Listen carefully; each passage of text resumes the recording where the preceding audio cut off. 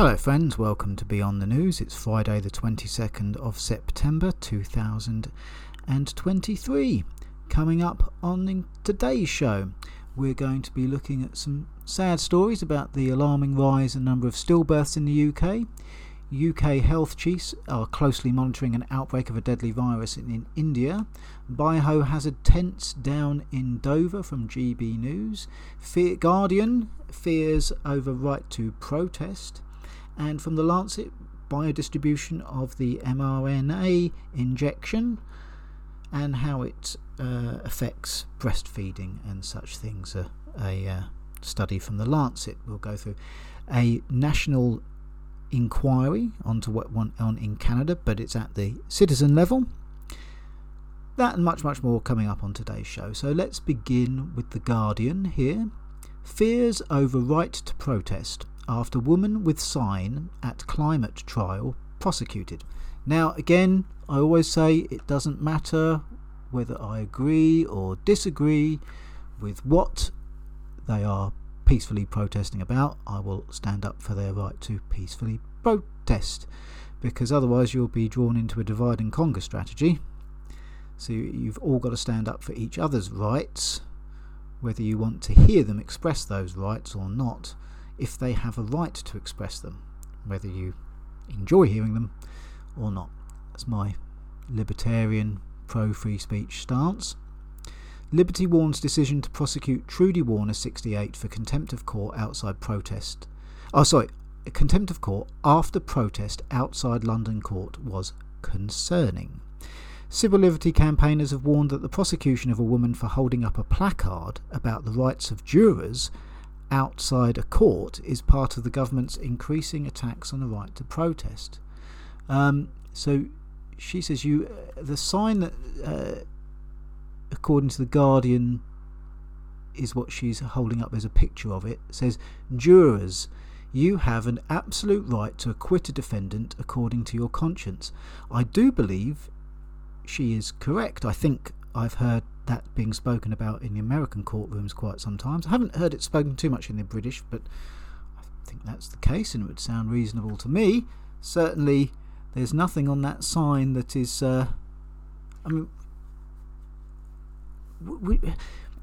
you could argue she's doing a public service. How many jurors get taught their rights? So you could argue she's doing public service or something that we all should have been taught at school, shouldn't you? Like, it's like when you buy an electronic device and it comes with an instruction manual, doesn't it? Not that us blokes ever read them, but going into jury, she's giving you some advice there, like a how-to. So Sam Grant, Advocacy Director of Liberty, called on ministers to reverse restrictions on protest, which are contained in recent legislation. Oh, here we go. Yeah, so all these new laws coming through. Oh, government loves you. Oh, government's got your best interests at heart. Oh, look, we can prosecute an old lady for talking about her legal rights or giving an instruction manual to a jury outside the court now.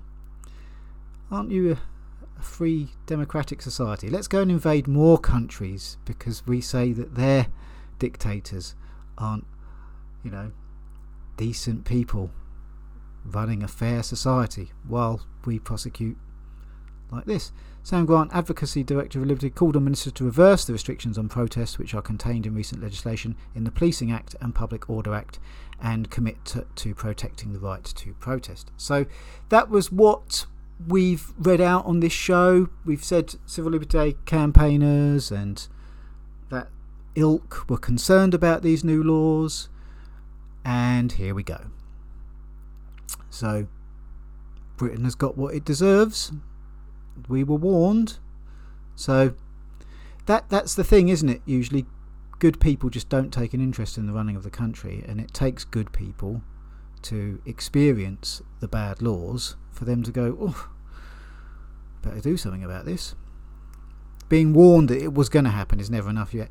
No, well, it'll never happen. Oh, that's a conspiracy theory. Oh, what? They're doing what to a 68-year-old lady? She said, what? Right, okay, right, we've got to go and take this serious. I guess it's not a conspiracy theory after all, losing our rights and liberties, is it? This decision is concerning, especially... So this is Grant saying this. This decision is concerning, especially when seen in the wider context of increasing attacks on our right to protest. We all have the right to make our voices heard on issues that matter to us, but this government has continually narrowed our options for standing up for what we believe in. I'd probably say that's several governments over the last 50 years, isn't it? From across the parties.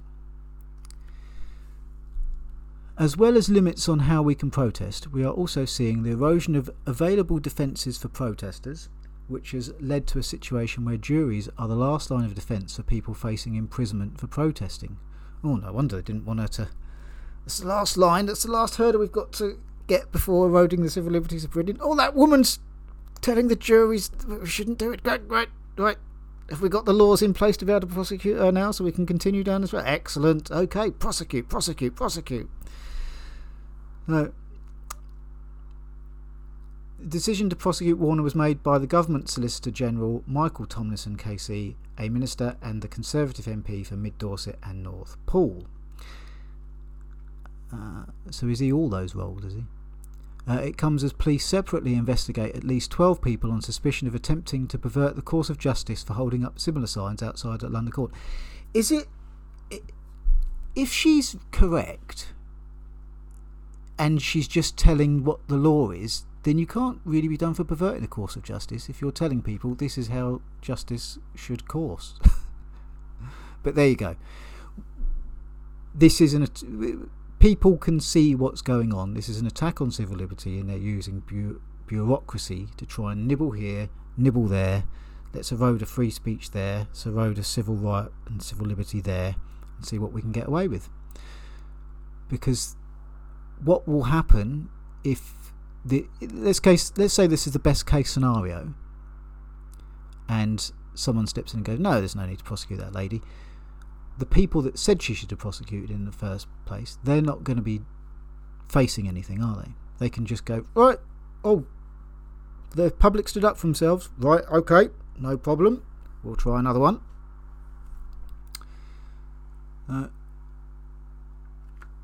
Warner held up a sign of marks outside in a London Crown Court where a climate trial was taking place, which read, jurors, you have the absolute right to acquit a defendant according to your conscience. Warner, she held up a sign early this year spelling out the right of a juror to acquit a defendant on their conscience. She was referring to a famous sign in the Old Bailey celebrating the independence of jurors in the Bushell case of 1670, where a juror refused the judge's direction to find defendants guilty. So she's reading out an old law then that used to be as a sign in the Old Bailey itself. So yeah, that gives you an idea of how far the country has gone, hasn't it? 1670, right, jurors, we want you to be informed and make the correct decision. 2023, jurors, she said what? It's not funny, really. It's sad, very sad what's happening to Britain. She was protesting over restrictions on the defendants imposed by the judge, which prevented them from mentioning climate change, insulation, fuel poverty, or their motivations in their defence. Again, in their defence, shouldn't she should be able to say what they like? You know, whether it's up to the jury whether they believe it. But surely that's the whole point of the defence. I'd like to put in my defence this, and this is why I did it. Well, you can't say that, but it's my defence. Well, you don't have a defence then, do you? But that's not justice. Well, neither is what we're doing to the woman that held up a sign to try and tell the jury to get you out of this. But there you go. Britain will do nothing. And so this is where we are, really. A pack of wolves in Britain that are seeing what they can get away with on all fronts. What will the British people pay for the energy bills? What rights will they have taken away? How much will they put up with lockdowns? That kind of stuff. That's where we are now. And the more stuff like this comes to light, the more you'll hear of like the stories that we've got coming from Canada later. Let's continue. Several people who ignored the judge's restrictions have been jailed for contempt of court. Have I gone too far here? Right. No. Several people ignore the judge's restrictions who've been jailed for contempt of court. Amy Pritchard and Giovanna Lewis, who were both jailed for 7 weeks after they ignored the judge's ruling not to mention climate change in their address to the jury, are appealing against their conviction for contempt of court. Good for them. I believe the climate's always changed. I mean, we've had ice ages and things like that, but I'm not a man-made global climate change person, so I'm not on their side in terms of what they're standing for. But they've got every right to mention something, surely, in their defence. That's really bad. So they are appealing against their conviction for contempt of court, as they should. I'll keep you posted on that.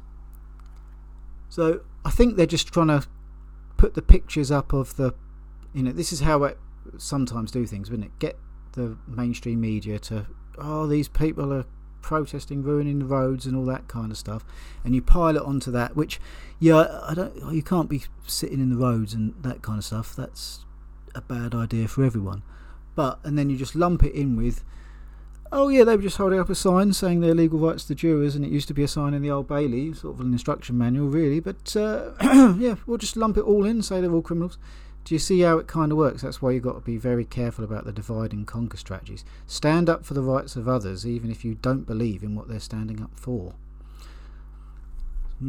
So the 12 have received letters from Metropolitan Police's Specialist Public Order Unit that state you have recently been identified as taking part in an incident outside the Inner London Crown Court, whereby you were seated outside of the court and held a placard with the words, "The right of juries to give their verdict according to their convictions," in a place where both witnesses and jurors attending trials could not avoid seeing them. Okay, the letter went on. This may amount to an offence under the common law of attempting to pervert the court of justice. You see, does it? This may amount to an offence under the common law of attempting to pervert the court of justice. Is it the common law, or is it the new laws that have been passed? Yeah, I'd have to get a lawyer in here, but to me, this sounds wrong. But a lawyer may go, technically, you're breaking this particular law here, which is meant for this kind of situation on TVs and radio, but technically it does account to that thing there. So I'd need to get a lawyer to convict this. But if that's just, if she's just holding up a sign that used to be in the Old Bailey anyway, did the person that put the sign up there get done under this law in 1670? If not, why not? Should they have done? And if they didn't, is it because this law didn't exist in 1670? I don't have the answers for you, but it's all very concerning. Tim Crossland, a lawyer and one of those being investigated by the Met. You see, again, that doesn't sound good, does it? When you've got, this is my defence, you can't say that. This is my lawyer, we're going to investigate him too.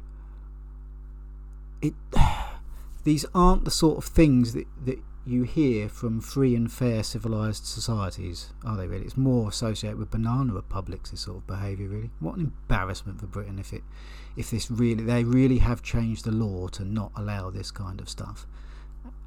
And it is covered recently in those law changes is the specific reason why this is happening. What a descent into tyranny is unfolding before our eyes. But again, I'd need a lawyer to go, actually, Jim, no, they could have got done in 1671, but they didn't, and here's why. But technically, you're interfering in a court case and blah, blah, blah, blah, blah. But if that's the case, then really we need to be able to get a law into place to say, actually, I'm all for people handing out lawful, accurate instruction manuals now to be a juror as they go into the court to be better jurors. And if this saying happens to be part of that you're, it's more or less saying, isn't it? You can stick up for your fellow human being against the crushing will of the state if you want, if it's in your conscience to do so. Yeah. Anyway, I'm not a lawyer. I don't know enough about this, but it sounds very worrying, and that's probably why The Guardian have written so much about it.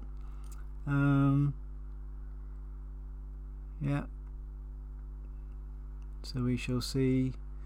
Let's read about the lawyer situation before I move on. Tim Crossland, a lawyer and one of those being investigated by the Met, said, "It's surreal. On the one hand, it's terrifying because that is the situation in this country at the moment. And on the other hand, I feel like we are revealing something truthful about the situation, the extreme repression that is happening in this country at the moment in relation to people holding the government to account, and the repression that this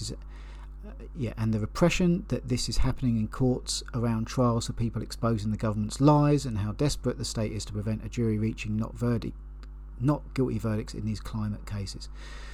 So that's a lawyer's view. Again, I'm not jumping in on the whole climate thing. I'm jumping in on he's got the right to well, that's a lawyer's view, and he sounds really concerned.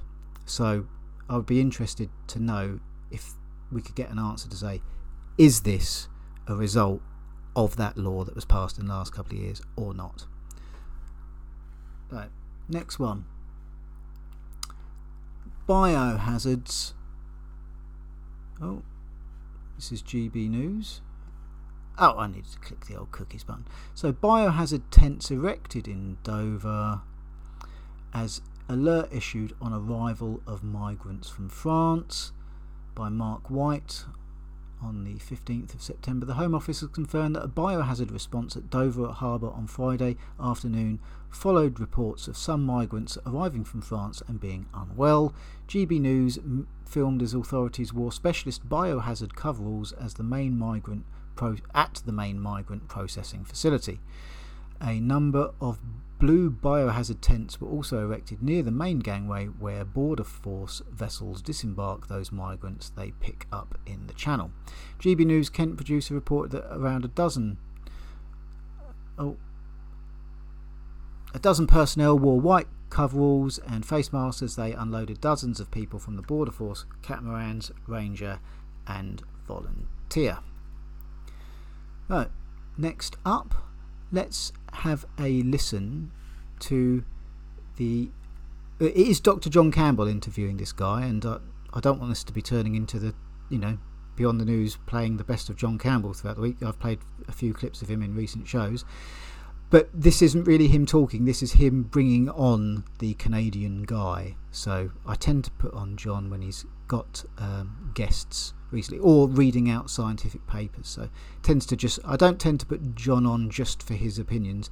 I tend to put him on, I should say, when he's reading out scientific papers or having a guest on explaining things that are going on in the world, like this guy. So let's have a listen to some good news from Canada. This talk, and I'm delighted to welcome Mr. Chess Crosby from Newfoundland in Canada. Chess, welcome and thank you for coming on the video. Well, I want to thank you, Dr. Campbell, for giving your international viewers, and Canadians in particular, a chance to get some insight into what's been going on in Canada in terms of the inquiry we've had, which is not a government inquiry. It's purely a citizen-led and citizen-funded inquiry into the government response to COVID-19. And we just released an interim report that I think intrigues you. Yeah, well, in fact, we have that in front of us here, don't we? This National Citizens Inquiry, but surely it's the job of governments to do inquiries into pandemics and things. Why have a group of concerned Canadian citizens considered this necessary to take on as a responsibility of their own?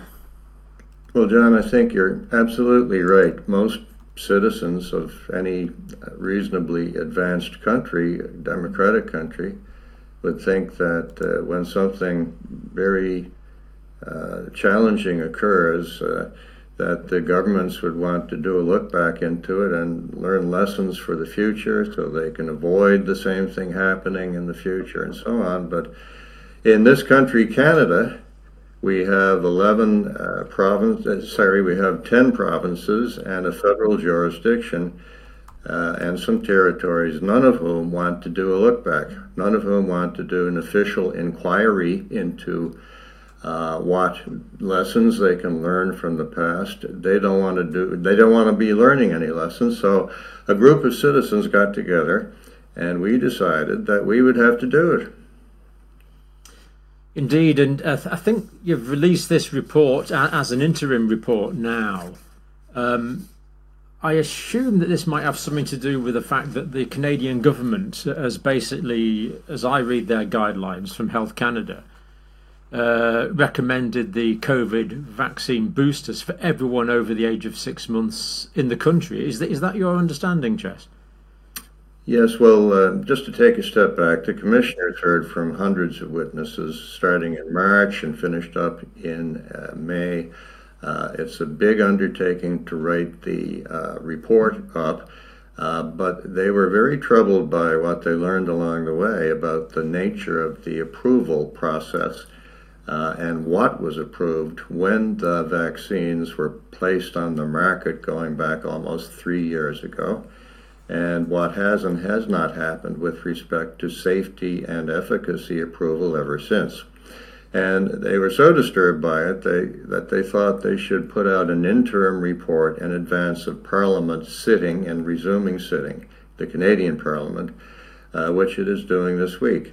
And the nature of that report was to bring attention to the fact that when Health Canada, our regulator, approved the COVID-19 vaccines, they did not apply the traditional test for safety and effectiveness or any kind of risk-benefit test, which is an objective one that they normally apply. And if you pointed that out on social media at the time, you were called a conspiracy theorist in your respective countries. They applied no safety test whatsoever. Now, I want to emphasize this is not an opinion on an issue of whether or not, as a matter of scientific fact, scientific study, the vaccines are safe or not safe, or effective or not effective. It's simply the question of what did the regulator approve and what test did they apply.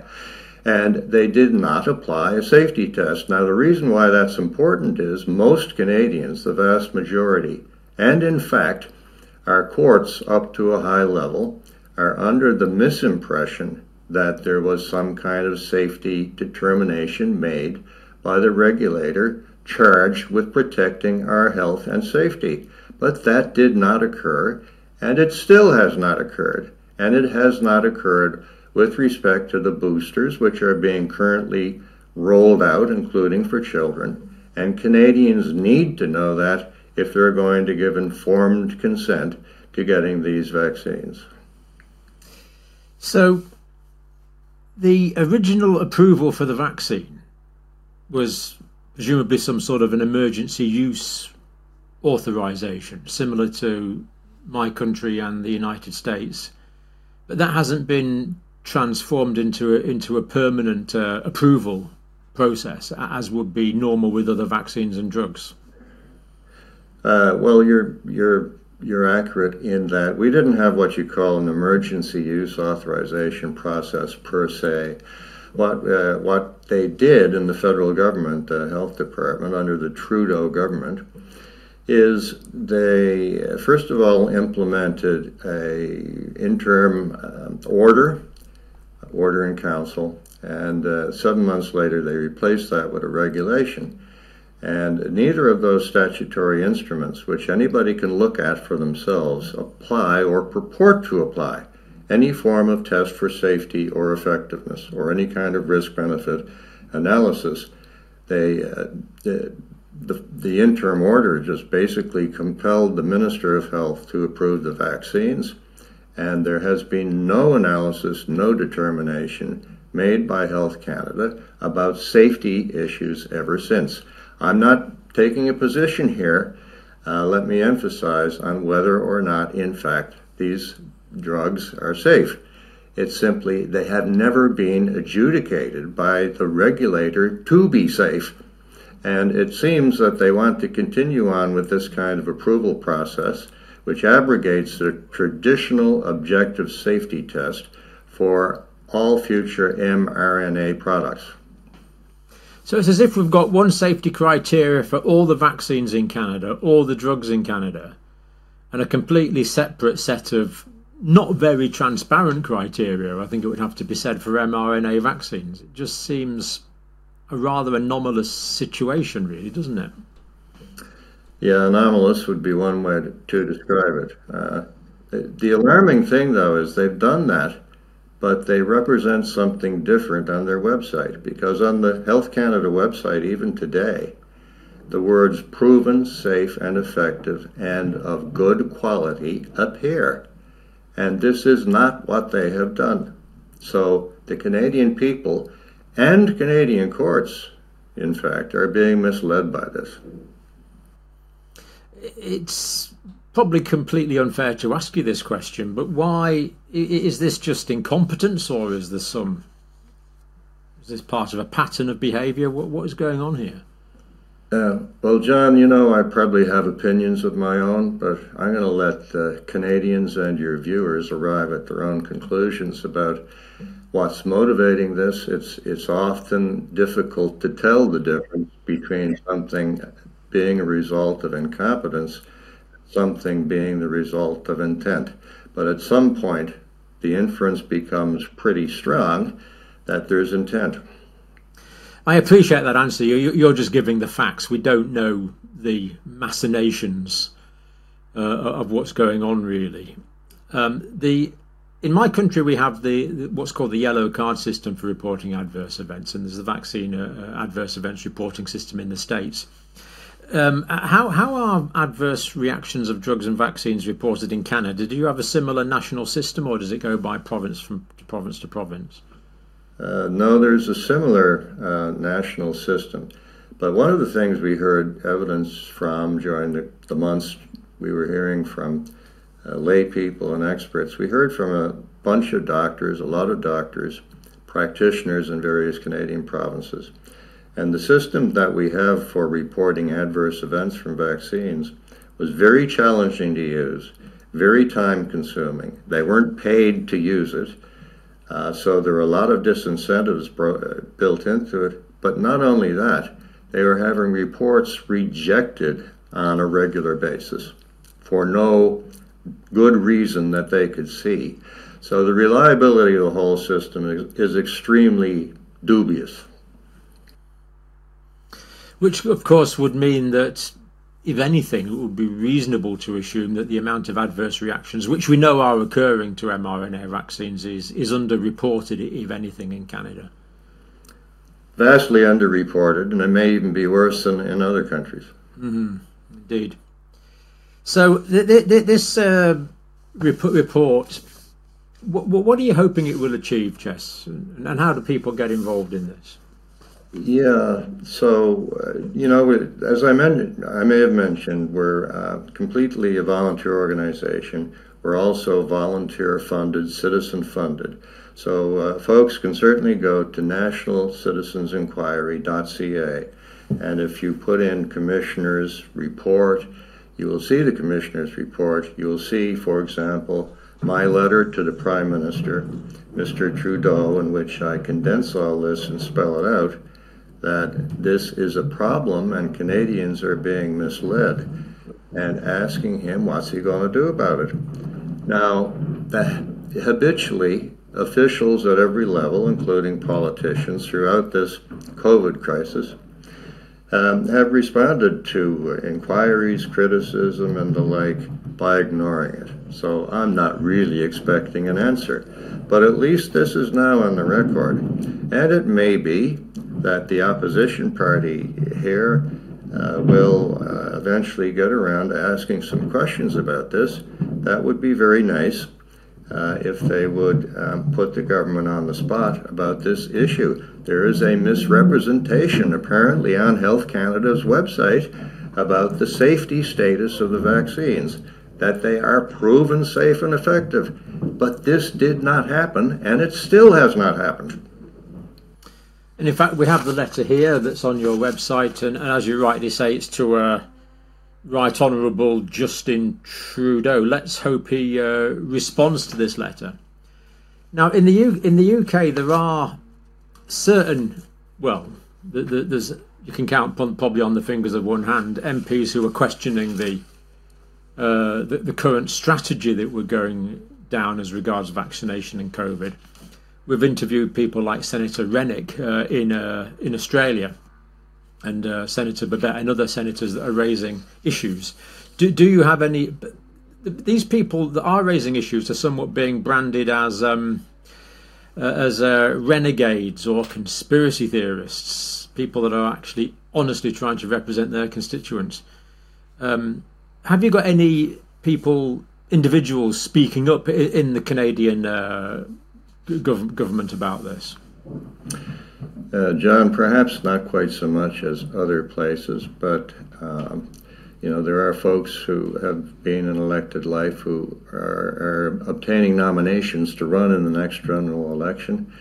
And I might mention that the Conservative Party of Canada, which is the official opposition and riding high in the polling, seemingly likely to form the next government, there were 2 resolutions passed at the policy convention last weekend. One had to do with affirming the right to informed consent and bodily autonomy, which you might not think would be a controversial thing, since it's basic law as established by the Supreme Court of Canada. But in these troubled times, we've seen that things we took for granted have been under attack. Anyway, that was affirmed by the opposition party in its recent policy convention, and as well the right to refuse a vaccine, which is getting a bit more specific, but that was affirmed by 2/3 to 1/3. And so if a government is formed by Mr. Poilievre, who's the leader of the opposition, these are things that they must take account of. Mm-hmm. Mm-hmm. Well, what's the kind of philosophy in it? Just a quick thought on there. So it looks like people are gravitating towards the opposition. What happens if the opposition gets in power and goes, oh, you know what I said when I was in the opposition? I've changed my mind now I'm in power. That would be an extra layer of the waking up process. Canada at the moment, are people still being encouraged to take vaccines? Are they being threatened with sanctions if they don't? Does it depend on their employment? Are there some jobs still conditional on vaccination? I can't answer for all jobs. There's still a lot of what you could call, I guess, no question, discrimination going on. People who are injured by losing their jobs and so forth. There are legal actions proceeding. There are all manner, those injuries have not been corrected yet. But as of last year, the federal government withdrew its requirements for being vaccinated to use airplanes within the country, and the requirements to be a federal employee had to be vaccinated. Those were discontinued or suspended, I should say, because they could be brought back at any time. It's not like COVID is over and done. COVID is still with us, even if the germ now is actually very mild in most cases when people pick it up because of exposure to it already and natural immunity and all the rest of it.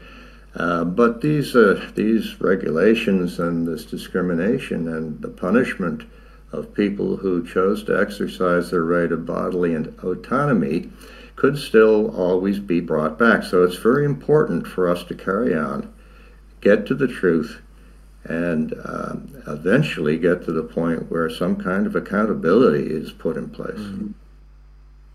So given the information on the Health Canada website at the moment, do you feel it is now possible for people to give informed consent to the vaccine based on full and transparent knowledge?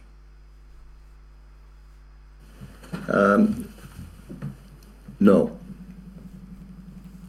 No, because it's most people place their faith. They place their faith in the idea that the regulator is looking out for their safety, and that if a regulator is approving a vaccine, then it's gone through all the required steps to make sure that it's safe for the population to take it. And when it's recommended, you should take this, that a safety calculation and a risk-benefit analysis has been carried out and is favorable. This, in fact, has not happened. So, frankly, by that fact alone, I can't see how, as a common sense proposition, people are able to take the vaccines on an informed basis. How can there be informed consent when the situation is being misrepresented and the regulator has not determined the safety of the products? Do you feel most people in Canada still trust the regulatory authorities and the government recommendations? The exact proportions are hard to say, and for some strange reason, there's not much polling on it. But I'm going to guess that 20%, 30%, maybe even as much as 40% are ranging from plain outright don't trust the government to having significant doubts about trusting the government, and it may even be touching on 50%. So, do you think this loss of trust in government in response to vaccines and their response to the COVID pandemic has caused loss of trust in government in general? If I could just maybe mention in my country, I do feel that this is the situation. I certainly trust governments less than I used to, and I think many other people in the UK do. What's the situation like in Canada? Is this a common problem? Well, John, just speaking for myself, I was until recently the leader of the opposition in a Canadian province, Newfoundland and Labrador. So, I went into that trusting that in a democratic, liberal state like Canada, or I thought Canada was, the government had your best interests in heart, even if it was often, inept or incompetent in executing on that. But now I no longer think that. And if I'm no longer thinking that, then I think an awful lot of other people are as well. This is key. Yeah, that's what I found. People that I would consider conservative with a small c, what we call reasonable, completely reasonable people in the UK are now much more suspicious than they were, and that is a problem. It's causing a sort of a it's making the nation somewhat disparate into various categories, really. It seems a very unfortunate side effect that the government have apparently squandered a lot of their trust capital as a result of this. Yes, they've squandered trust capital, but you know what? I'm not convinced it's a bad thing. Maybe we were too trusting, and now we're on a better state of alert. Yeah. So all we're asking for is what's on my poster behind me: follow the evidence. So to all governments we would say, we're not quite as stupid as we look. Give us the evidence, full, free, transparent evidence, and we will make the appropriate decisions. And where regulators are making decisions on our behalf and they're giving the full information with full transparency, making all potential conflicts of interest potentially obvious, or hopefully eliminating conflicts of interest, then actually we're not too unreasonable and we will go along, because we do need government. We don't want anarchy. Just give us the information, allow us to be reasonable, allow us to make our own decisions based on the evidence, and we will follow that. I think that will describe the position in the United Kingdom of most reasonable people, and I suspect, is that true for Canada as well? Well, John, I'd endorse what you just said. I think what most people want is transparency and honesty from government. Even now, if there were admissions about mistakes being made, the public, the electorate, are often very forgiving of mistakes if there's a sincere apology and regret being tendered. But it seems, unfortunately, that many governments, and the one in Canada and the provinces included, just want to double down and triple down and keep down a bad path. And I don't think that's going to end them in a good place. So again, we appeal to governments. Can we have confession and repentance where necessary, and re-establish trust? Because at the end of the day, we're actually paying these people, aren't we, Jess? At least we are in the UK quite well. I assume the same situation in Canada. We're paying them, but are we getting value for money? And in fact, are we getting their loyalty to us? And of course, we do hope they're not loyal to any other agencies or enterprises other than the people that elected them. So where can people learn more, Chess? Can you send us some links, and we'll post those links if people want to get interested, particularly Canadian citizens. There's links you can supply, and we'll allow people to get full information and hopefully make free and fully informed decisions based on transparent data. Absolutely, and the Canadians who go to these links, John, I'd really encourage them to make contact with their members of parliament, their members of legislatures, to talk to their friends. There are leaflets available to be printed from our website, pass them around in the neighborhood. It's time to cut through this wall of silence which much of the mainstream press and other outlets have erected, and have an honest dialogue about what's gone on in the last 3 or more years. Yep, I recognise many of the issues that you've raised there, Chess, from my country. The idea that only one narrative is allowed in the press, the lack of official opposition. We have a whole department in our parliament called His Majesty's Opposition. Why aren't they opposing the government? You know, why is there no honest, real debate about this? It's I think you and me speak for a lot of disappointed citizens. Well, John, we have an expression in Canada, maybe you do too, because you're a rail country. The third rail of politics, that's the high energy rail. The one when you touch it, you get electrocuted. And a lot of these issues, particularly around vaccines, are still high energy issues that people don't want to touch. But they are getting around to it, and they will be touched. And our motivation is improving human well-being, avoiding pain, suffering and death for the people that we come in contact with every day. And I'm convinced that's your motivation as well, Chess. And let people read this report with interest. And of course, we will have you back on in a shot if we do hear from who was it again? The Right Honourable Justin Trudeau. That was it. Yeah, if we hear back from him, we'll. I'll leave it there. So many good points to touch upon, and I think it was probably about a year ago I did a whole episode about Wile E. Coyote moments and what I meant by that. And the process, you can really see that in that entire interview, where someone who was very involved in your mainstream politics, you know, he said he was a opposition guy and, you know, generally involved in politics at, you know, the normal level, the local level. That was the impression that I'd got from that interview. And he now is at the point of view going from trusting government to thinking perhaps we trusted them too much. He's said he used to think they were in a libertarian free society, not so much now. And he's talking about all these getting involved in high issues and you know, what he called emotional issues and that kind of stuff. Can you see someone like that talking like that before he'd had his experience? You could have told him it's going to get this bad, it's going to get this bad, it's going to get this bad, but probably would not have done a great deal, just as you and I would not a great deal. That's not a judgment. It often comes when people experience, wow, that's really bad, I've got to do something now. Not being warned that bad things are coming, it's experiencing bad things that are here.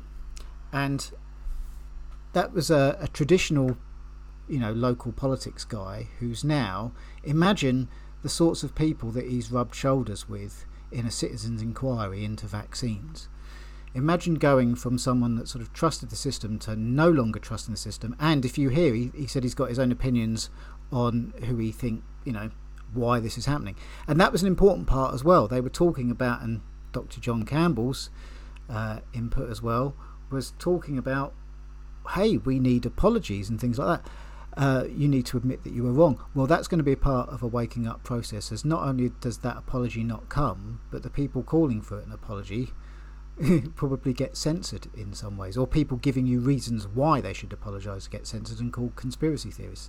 So this whole operation is a massive waking up exercise, and again, it's purely anecdotal with this gentleman, wasn't it? But he said as much as 50% of Canada would now massively distrust the government. So all of this adds to what I was saying a year ago, is that a lot of people who were in that normal phase are going to go exactly the phrase that this gentleman described from is, I'm in the mainstream arena.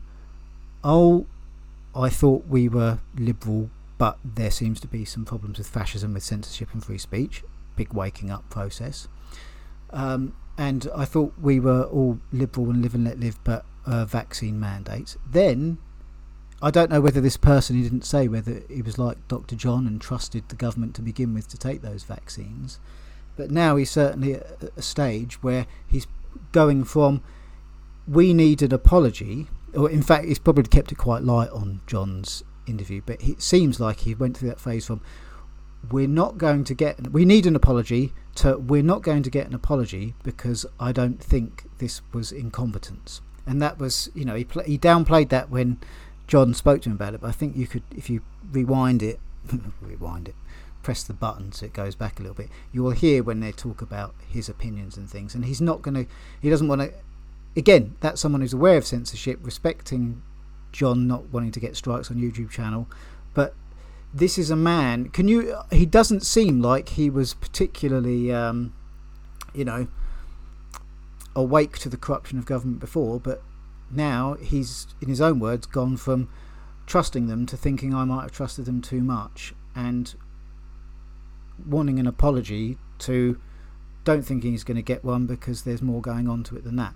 And in his own words, if he could come to that conclusions, I mean, I've never met this guy, but you get the idea. He was pretty mainstream. You'd have to be, can you imagine someone from your local councillors going down to an issue and talking about this stuff? Oh, what's keen on anything? Oh, one citizen could inquire into vaccine. It's not something you generally associate, is it? It's usually the locals go along to get along, that kind of stuff. So that is a big waking up process. And again, his own anecdotal experience of 50% would be great, because once you get past that 50% mark, you get the subset group percentiles that were like, I would just go along with the crowd.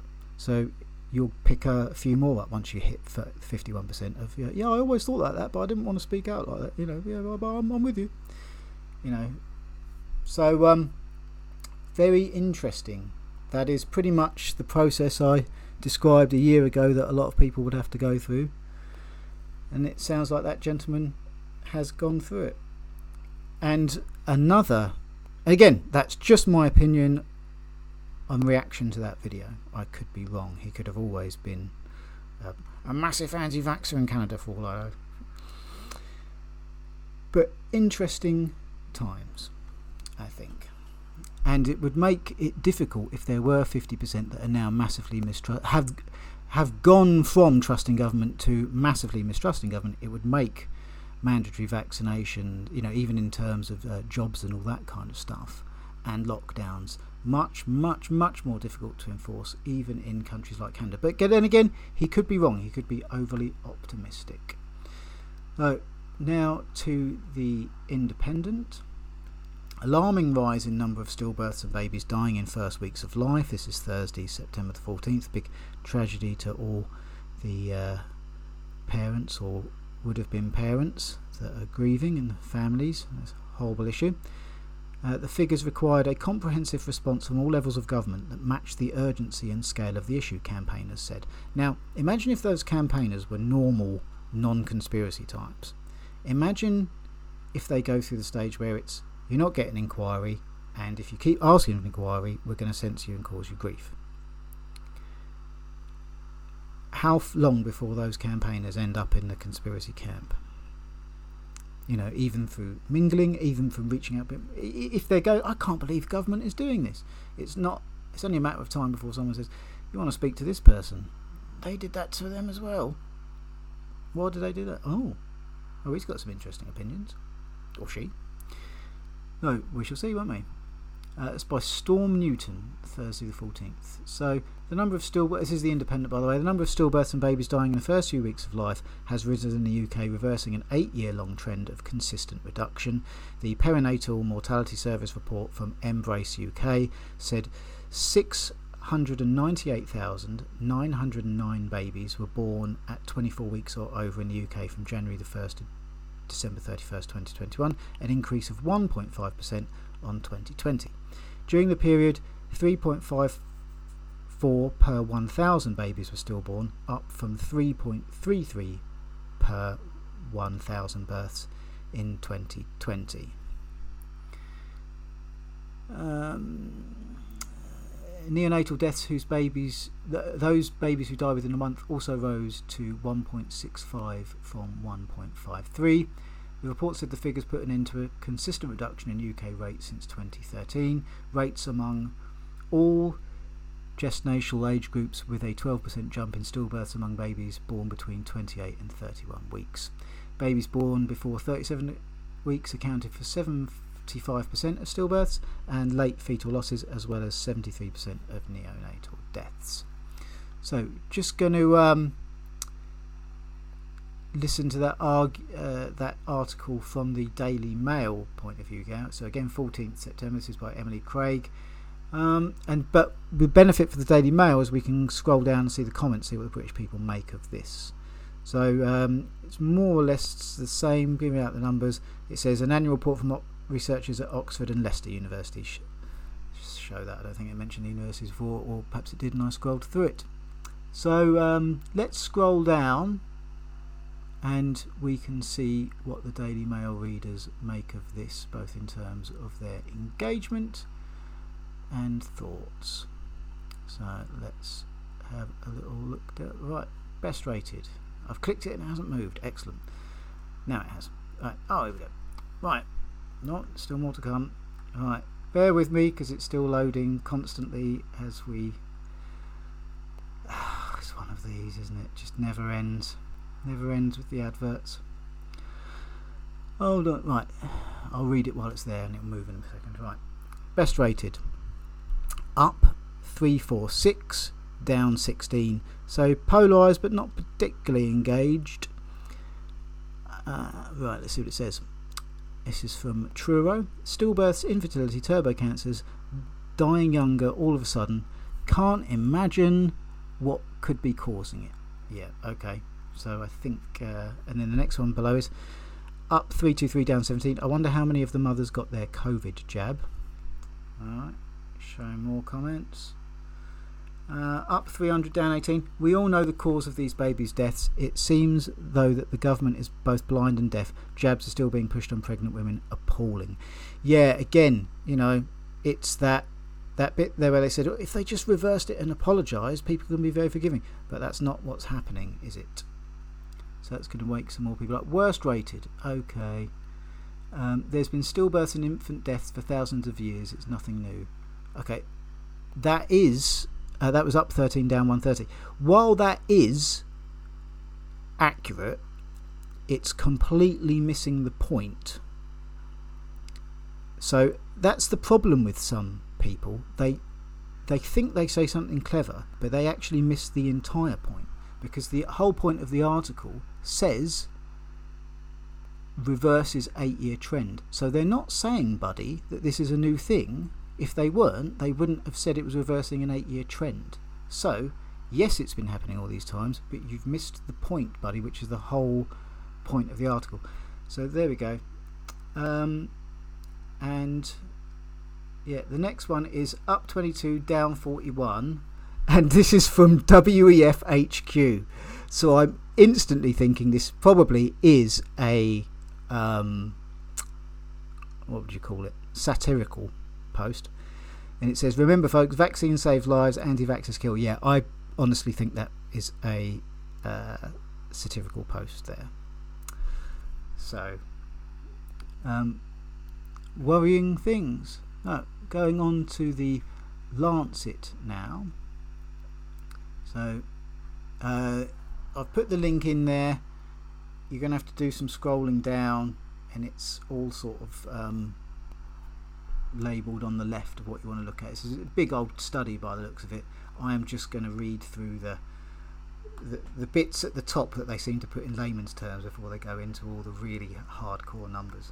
So it gives out, this is articles volume 96, 104 800, October 2023. Well, we're still in September, so make of that what you will. And it's called Biodistribution of mRNA COVID Vaccines in Human Breast Milk, and it's by loads of doctors, quite a few there. It's got all their names and who it's by and what they've, and their universities and schools of medicine and all that kind of stuff. So this is a Lancet, so you know, it's a proper medical journal, all that kind of stuff. So, summary, background. COVID-19 mRNA vaccines play a vital role in the fight against SARS-CoV-2 infection. Do you get the feeling they've got to put that in there first, otherwise they know they're not going to get published? However, lactating women have been largely excluded from most vaccine clinical trials. As a result, limited research has been conducted on the systematic distribution of vaccine mRNA during lactation, and whether it is excreted in human breast milk, abbreviated as BM, or here we evaluated if COVID-19 vaccine mRNA is detectable in BM after maternal vaccination and determined its potential translational activity. Methods: we collected BM samples from 13 lactating healthy postpartum women before and after COVID-19 mRNA vaccination. Vaccine mRNA in whole BM and BM extracellular vesicles (EVs) was assayed using quantitative droplet digital PCR, and its integrity and translational activity were evaluated. Right, I think in layman's terms they got some pregnant women and tested the milk, I think. So 13 of them. Of 13 lactating women receiving the vaccine, 20 exposures, trace mRNA amounts were detected in 10 exposures up to 45 H post-vaccination. Does H stand for hours? I do not know. The mRNA was concentrated in the BM EVs, however. These EVs neither expressed SARS-CoV-2 spike protein nor induced its expression in the HT29 cell line. Linkage analysis suggests vaccine mRNA integrity was reduced to 12 to 25% in BM. Interpretation: our findings demonstrate that the COVID vaccine mRNA is not confined to the injection site, but spreads systematically and is packaged into breast milk EVs. However, as only trace quantities are present and a clear translational activity is absent, we believe breastfeeding post-vaccination is safe, especially 48 I'm assuming that is hours after vaccination. Nevertheless, since the minimum mRNA dose to elicit an immune reaction in infants is in infants under 6 months is unknown, a dialogue between a breastfeeding mother and her healthcare provider should address the benefit-risk considerations of breastfeeding in the first 2 days after maternal vaccination. So it looks very much like they concentrated on just after vaccination and not so much on the long term. So added value of this study: our findings suggest that COVID-19 vaccine mRNA administered to lactating mothers could spread systematically to breast milk in the first 2 days after maternal vaccination. However, the mRNA was only occasionally detected in breast. Anyway, you can read for yourself. It goes on. It's a whole quite big journal. You can go and crunch all the numbers for yourself, which I have not done. This is pretty thorough stuff. So you can go and read that for yourself. Now we're going to listen to a Dutch political commentator, Eva Vlaardingerbroek, I hope I pronounced that correctly, talking about the WEF and their plans for digital currency. This has a GB News clip on it, so I presume it's from there, and it's from the Beyond the News Telegram group, which is at Beyond the News Gym. Let's have a listen. The digital identity is not just a passport that you will have on your iPhone in a digital form. It entails just about everything the government would like to know about you. And yesterday in the Dutch media, we saw a perfect example of what it could entail in the near future. We had the CEO of one of the largest Dutch banks say, "Why don't we start with a personal carbon credit?" A carbon wallet, she called it, actually. Yeah. So right in line with the plans that the World Economic Forum people have for us. And she said it in a way that was particularly funny. She said, well, if everyone gets an individual personal carbon credit, why don't we make it so that rich people who, for example, want to go on holiday a little too often can buy personal carbon credit from other people who, for example, can't afford buying plane tickets or eating meat too often. So we can that way swap it out.